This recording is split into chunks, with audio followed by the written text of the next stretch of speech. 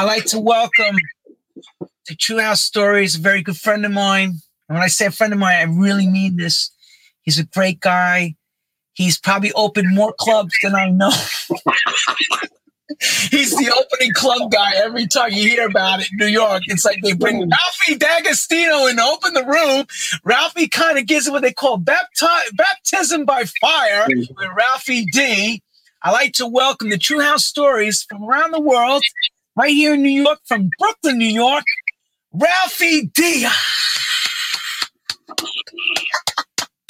Ralphie, you're the best, brother. Thanks, brother.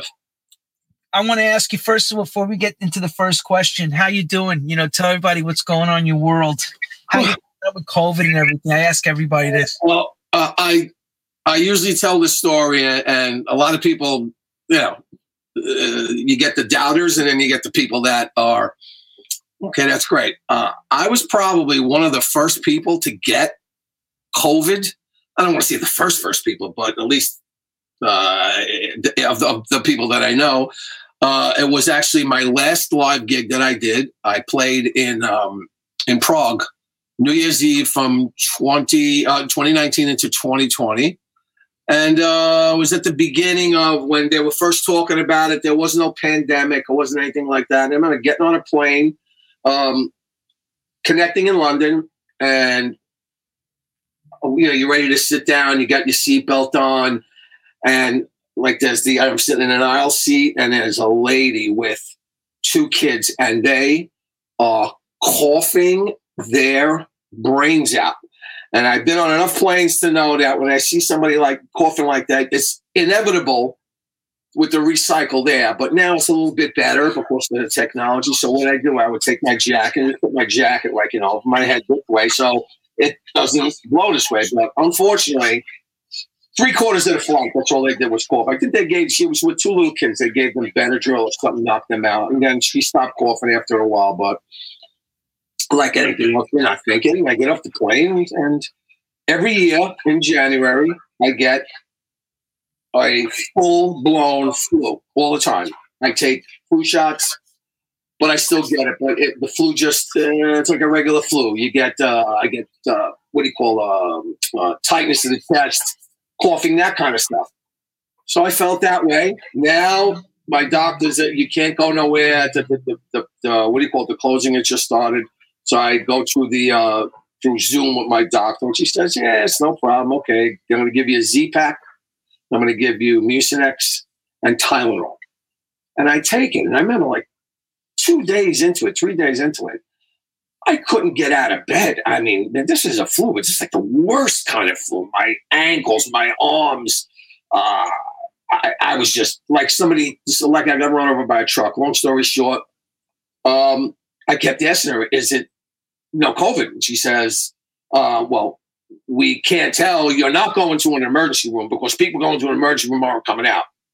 So I'm like, okay. So I waited 3-4 days later, had a little bit of fever, and then I went away. I'm like, okay, fine. I didn't get to go to a COVID center. The first time they had to test it, the nose test, I went, came up negative, and then I had to wait for the first antibody test. And I had asked my doc, what should I expect? She says three scenarios. 1, you never had COVID. 2, you have COVID now and you can transmit it. 3, best of all, you had it and you passed it already. Your body, your immune system killed it. And that's what I ended up getting. My immune system killed it. And I've had to take, since that time, 6 COVID tests and 5 antibody tests for various reasons. I had surgery in my mouth, colonoscopy. See, everybody? See what I just said? Yeah. The first guy to open the club. The first guy. Yeah. There you go. Figures. When he said this to us, I said, get out of here. Everybody else said to him, no way. Calls up, guess what? And then at the end of this, now as of right now, what is it, 2:09, Wednesday, April 14th, I still have antibodies. 14 months later, I'm one of 2 people in my entire doctor's practice that has antibodies. And now after technology and all this stuff, they wanted me to go give plasma. And I was supposed to do that, but I forget what happened. First, they wanted me to go down to Florida to go do it. So listen, if I got to go see, telling me I got to go save somebody's life, that's a different story. But just to go down, it was still experimental at the time. But now, I'll tell you what would have changed. Yeah, that was the whole thing. But now I still have the antibodies, and I haven't gotten a vaccine. My doctor says there's no reason for me to get a vaccine. Now, listen, there's the conspiracy theorists and there's all these other people talking about getting it and not getting it. For me, I just want the world to heal. We need everybody to go back to the way it was or somewhat. So I'm just a little bit worried now. If I got to go to fly somewhere, I don't have a vaccination certificate. Are they going to let me on a plane? I mean, they have to. There's got to be some way.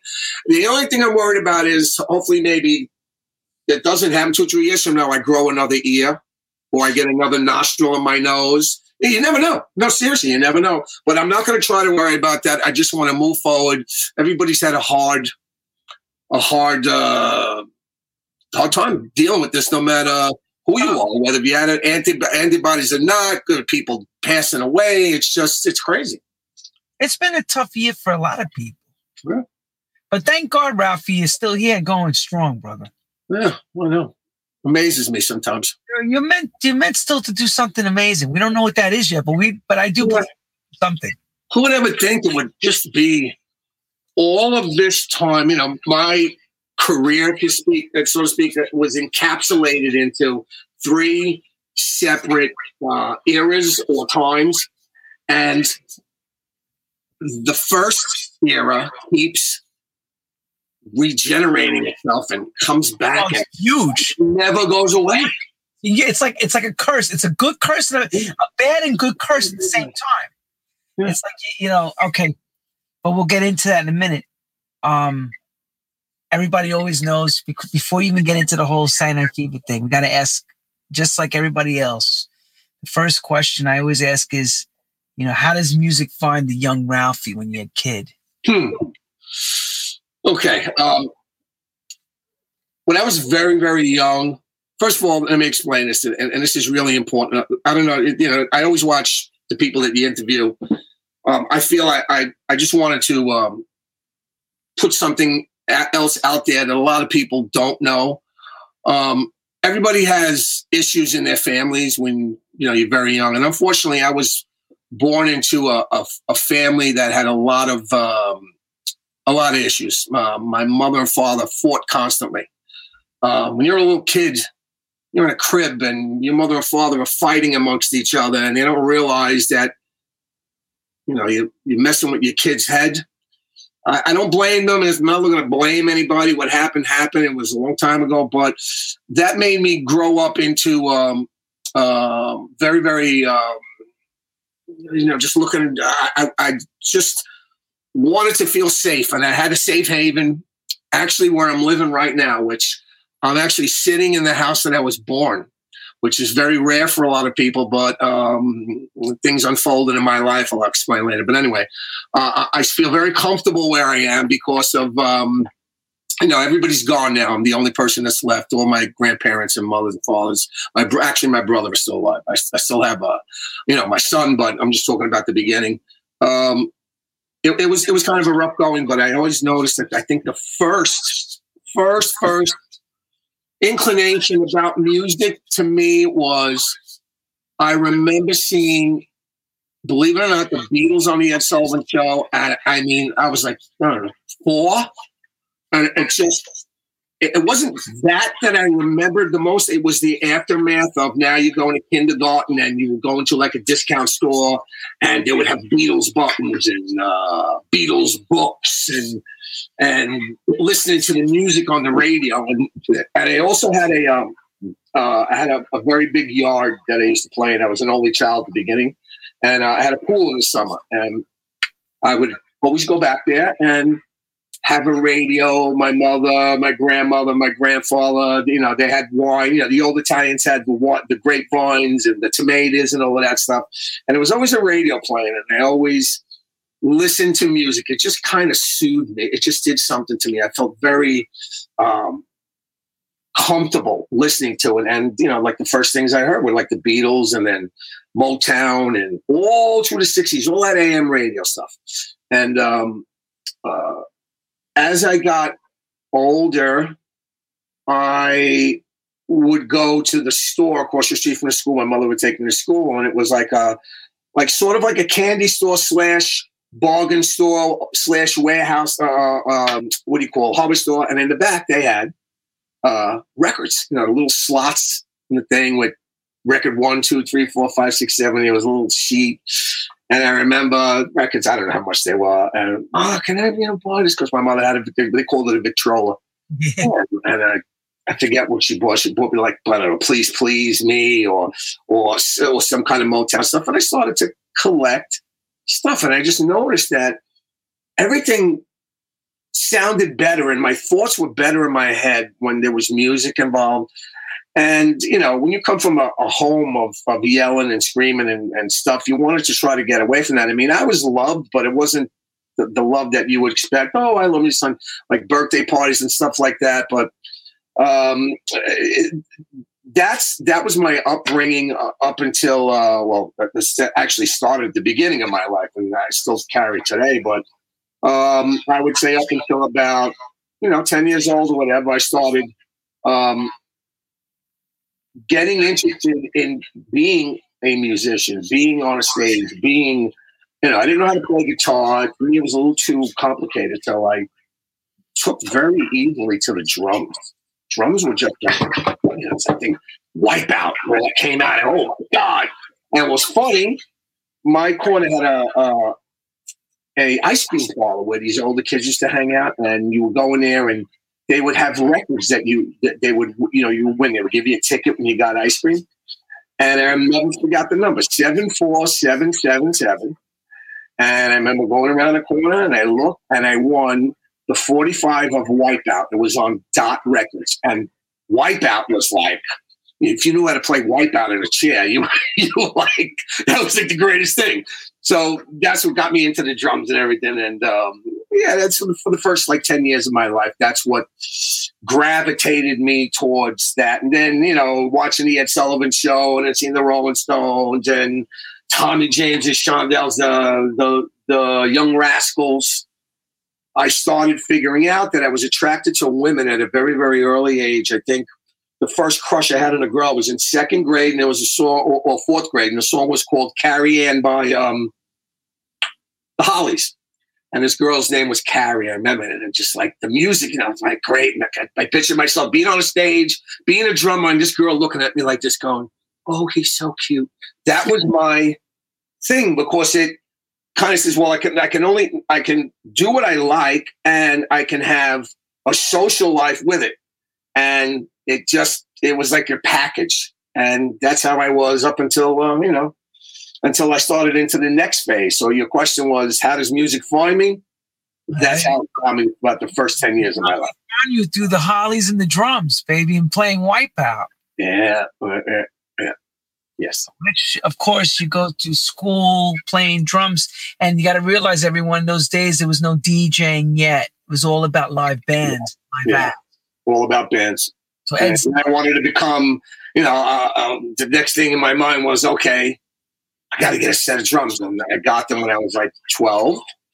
And I started, now the real quick, I used to practice, believe it or not, on pillows.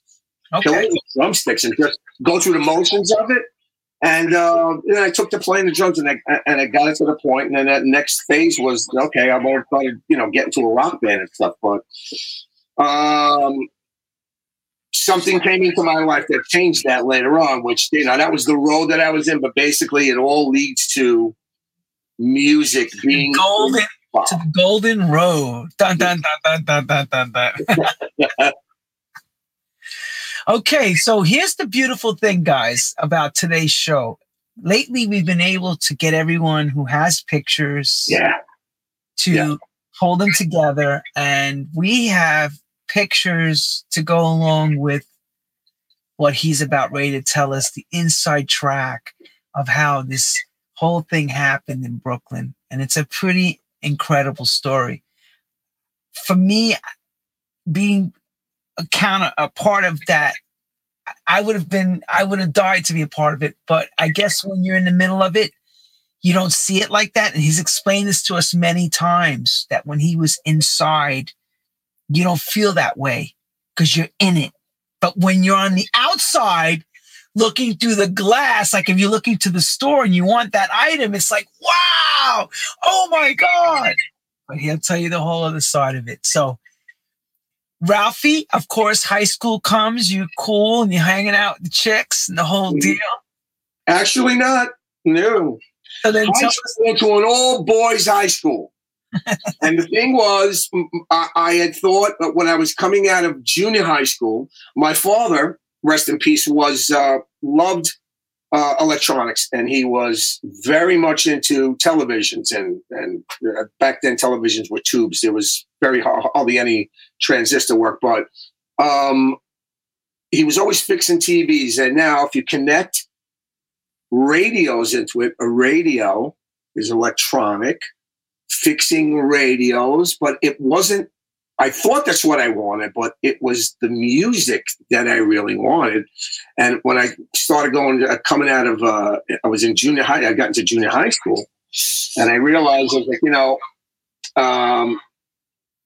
I think I want to go for this. It was actually radio and television programming, which later on became just electronics. But I halfway through, I kind of realized that, it was cool and everything, but it wasn't what I wanted to do. And what I wanted to do had to be around music. So what I thought the radio and television thing was going to do, it was like a bridge to it. And that's what ended up happening. But it was being the music. And, I'm in junior high school. Everything was about music. Where I was, I can tell you where I was at the time. I can tell you what I was doing at the time. I can tell you how I was feeling. There were certain songs that, again, growing up like me, being very, very sheltered and very introverted, believe it or not. I'm like the last thing I am now is introverted, but back then I was.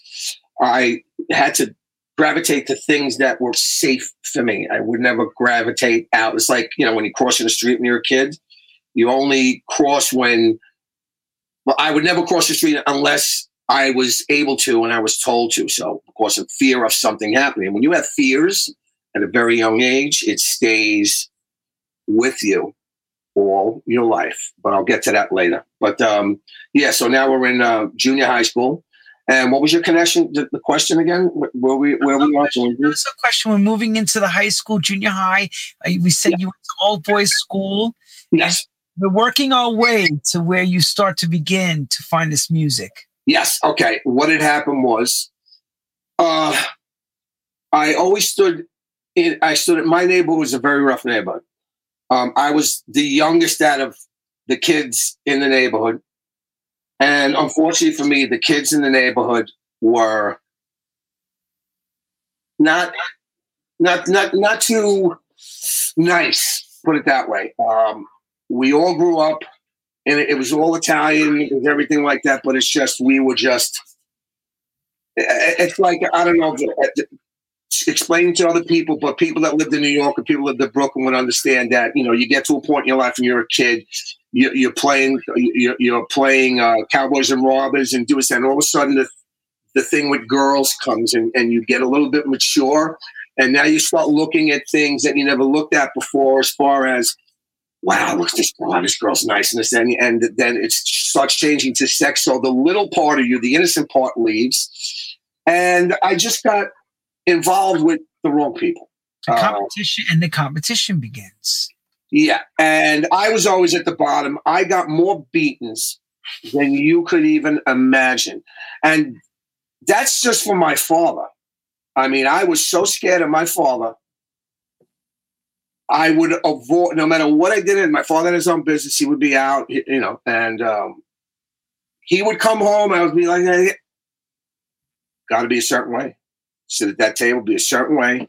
and God forbid he asked me about something that I couldn't answer, that was a answer that he would be okay with. Can I remember my mother and father's marriage was a train wreck. Every single day, it was about one thing or another. It was quiet. My father would come home. My mother was an agoraphobic. I don't know if she got it postpartum after I was born or whatever, but she couldn't leave the house. I think about it now. It's a real shame. But she would only go like to the PTA meeting, go to the corner, go to the church, but get in a car and go somewhere. Never. And my father was very frustrated over that. And it caused a lot of problems. And when you're living downstairs, I live on where I live now, but on the top floor, we lived, my parents. The middle floor and bottom floor was my grandmother, who was my mother's, my grandmother, my mother's mother. And she hated my father. So every day there was a battle going on. So my mother and father would scream. I would get scared and run downstairs. And then my grandmother would in Italian say, "Watch it, the son of a bitch," and all that, And when you're a little kid, it's very, very hard on the brain. So again, I had the safety was with certain people, and this is my safety zone. So when you grow up like that, and it's constant being scared, I needed an out. And music was the out. So when I was a little bit older, when I was like 12, 13, 14, my friends had older brothers, and the older brothers were the precursor, the generation before me, the ones that I think it was the draft generation, because I missed the draft by 3 years. So these were the guys that they got drafted. They didn't go. It was like, fuck you, we ain't going nowhere. They would stay in the neighborhood. And then back then, if there were MPs coming or something during the war, they would alert them and they would go hard. Their MPs would go to the neighborhood. They didn't see them and they would leave. So these guys all had, back then it was Cadillacs. Everything was Cadillacs or Pullman, like a Monte Carlo. And they had true spokes on them. They were really nice cars. And part of it was the sound systems in the cars. Now, me, I'm into rock at the time, and I'm into like Deep Purple, Led Zeppelin, stuff like that, radio kind of stuff. And I'm still in that rock band phase. But I remember on Sundays, my friend Mickey Guarino, rest in peace, his parents owned the funeral parlor across the street from me, and he had like 5 brothers. They were all older. And they had a station wagon. It was a 1974 Oldsmobile Vista Cruiser, and it had true spokes on it. The station wagon was used to go pick up dead bodies in the morgue. So sometimes we were going. It was nothing. I grew up in a funeral parlor with just talk about sick shit. Anyway, in that car, they had big speakers in there. And I always remember it was an 8-track player, and there were these red tapes in there, heavy. And heavy. And there were red tapes, red 8-track. There you go. That right there. I don't know if anybody, probably Rick, who actually was the person who made these tapes, still has these, but they were at the time. What numbers are on here? I think it's like 14 or something. This is like 1, 2, and 3. You're talking volume 17, I think. Volume 14 or 17, I can't really tell, but 16. No, volume 16 and 17. Yeah, and if you look at the music on there, you can tell. Okay, When You're Young and in Love. Yeah, you're looking at the end of 74, beginning of 75. That's when these tapes were out. Now you have to understand, I was oblivious to this music. I have no idea what it was, but I do remember first hearing like Satin Soul, Barry White, and My Love Supreme, and all these things. But there were certain songs that stood out, like Everlasting Love. Everlasting Love, that was on the radio. Bad Luck was on the radio. Barry White, First Man, Last Man, Everything. That was on the radio. But it wasn't like it was the radio played those consistently. It was part of pop radio. It was AM going into FM, I think, at the time. Yeah, it was like that kind of stuff. So I started getting into this, and now I was in the car. They used to get these tapes at haircutting places, and there was a place called the Head Shed in Sheepshead Bay, and I was with my older brother and my friend and his older brother, and he said, "Like, wait in the car. I'm gonna go get a haircut." And he came out and he had that thing, and I'm looking at it and all the songs and everything. So I was like, wow, this shit is good. I really, really like this stuff. Look at that. So he goes in the shop, and they used to sell the 8 tracks. What? Okay, the custom mixes. So you pick out how much. Do you know how much they were back then? $7, $5 or something. You get like 21 to 25 songs on a nonstop played mixed 8 track. Right. And what was great about it was it was the first tapes, like 1, 2, 3, 4, and like that. They weren't done with. They weren't mixed, beat mixed, because I found out nobody had headphones. Nobody came up with the thing. Well, you know what? Let's use this and mix the next beat. So they would just like make something and have something singing. And guys like Joe Donato and Gary Baxter and all those guys that came before me ended up perfecting as the years went by. So what I do remember, a turning point was, I think it was tape number 8 was the first tape that I heard that actually had beat mixing in it. And when I first heard that blew me out of the water. I mean, I was like, what? How did we do that? And now I'm realizing, okay, you got to have 2 turntables. Oh. And you have to be able to play both of them. And I remember going to like did you ask somebody anything, or you just this came in your mind? What had happened was, I think I went to, when we were kids, there was block parties all over Brooklyn. Block parties were big. That was the type of, like, before there was discos, there were block parties. So in the neighborhood, one summer there could be 10 block parties. So when you went to a block party, you got not dressed up, but a nice shirt. You knew there were going to be girls there, and either there was a band, and sometimes there was a DJ. And I'm like, this guy's Vinny, I'm a DJ. And what he did was he had a stereo amplifier and another stereo amplifier, 2 speakers, and he would play one record from one turntable plugged into one, and then play another from there. So that was my first, like, okay, I kind of get it. And then I says, well, I got to do this myself. I got so interested in this, I got to do this myself. And I started working for my father. What kind of work did your father do? I was going to ask you that. Okay, at the time when I started to work, my father had a dry cleaning business in Bensonhurst, and I would help him on the weekends and stuff. I would deliver clothes and stuff like that. And then my father would bring the clothes home to the neighborhood, people in the neighborhood. I would, tips like that. I mean, I wasn't making a big money, but it was something that I kept money in my pocket. And then when I was in high school, my father retired because my father got sick. He got sick very, very early. He didn't take care of himself. My father was like a doctor's. I going to no doctors, and then ended up not being smart. But that generation didn't believe in that. No, absolutely not. Yeah, my grandfather, same problem. They didn't want to go. Why, doctor? Get out of here! They would say, "Get out!" They're telling me, I ain't taking this medicine. No way. My son go to the doctor. Just so they would say. Those that remember knows what I'm talking about. That generation did not think about vitamins. Actually, let me light a cigarette right now and mind your goddamn business, they would tell you. I got more pictures of me when I was like an infant with my grandfather with a cigarette hanging out of his mouth with an ass like this. And they were all cool Italian, exactly what I'm talking about. Smoking. It's like walking to the house is a cloud of smoke. Oh man.